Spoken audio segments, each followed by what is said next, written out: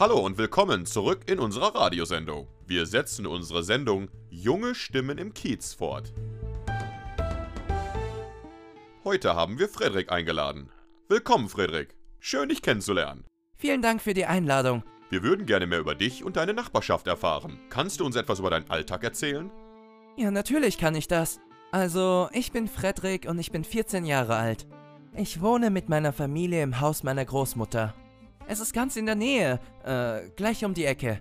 Meine Großmutter ist eine sehr nette und starke Frau, aber sie wird jetzt alt. Mein Vater arbeitet in der Fabrik und meine Mutter arbeitet als Haushälterin. Sie putzt die Häuser der Leute. Ich habe eine Schwester. Sie ist älter als ich. Sie ist vor kurzem schwanger geworden. Das ist eine schmerzhafte Geschichte. Ich spreche eigentlich nicht gerne darüber, aber ich versuche hier zu helfen, wo es möglich ist. Sie braucht definitiv unsere Unterstützung. Wissen Sie, in meinem Viertel zu leben, das ist nicht immer einfach.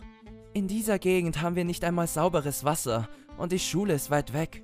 Ich brauche 2 Stunden mit dem Bus, um zur Schule zu kommen.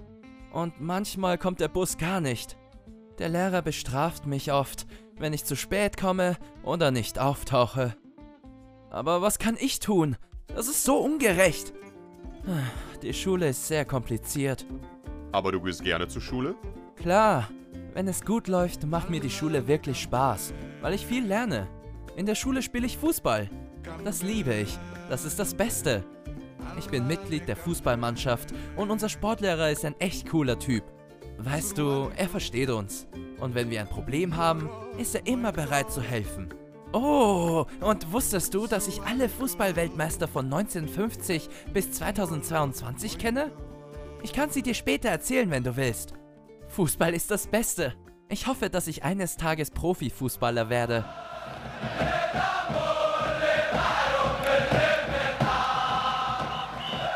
Klingt cool, Fredrick. Und wenn du nicht zur Schule bist, was machst du dann? Nach der Schule gehe ich zur Lebensmittelbank in der Nachbarschaft, um Lebensmittel für meine Familie zu besorgen.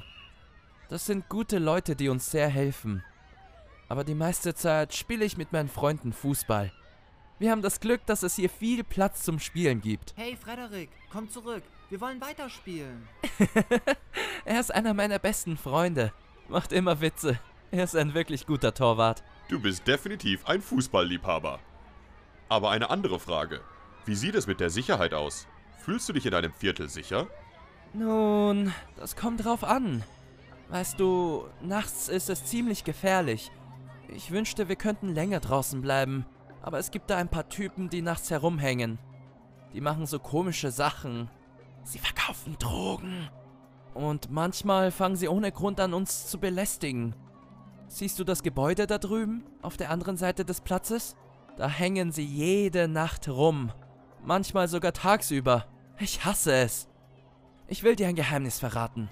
Sie wollen, dass wir für sie arbeiten. Du weißt schon, mit ihrem komischen Zeug. Verkaufen, Pakete ausliefern. Kannst du dir das vorstellen? Die meisten von ihnen tragen Messer bei sich und eines Tages hat ein Freund von mir gesehen, wie sie Kisten in das Auto eines Mannes mit einer Pistole legten. Ich mag sie überhaupt nicht. Also halte ich mich fern.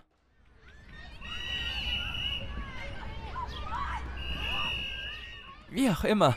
Ich muss jetzt gehen und ein paar Tore schießen. Wir sehen uns. Danke, Fredrick. Pass auf dich auf.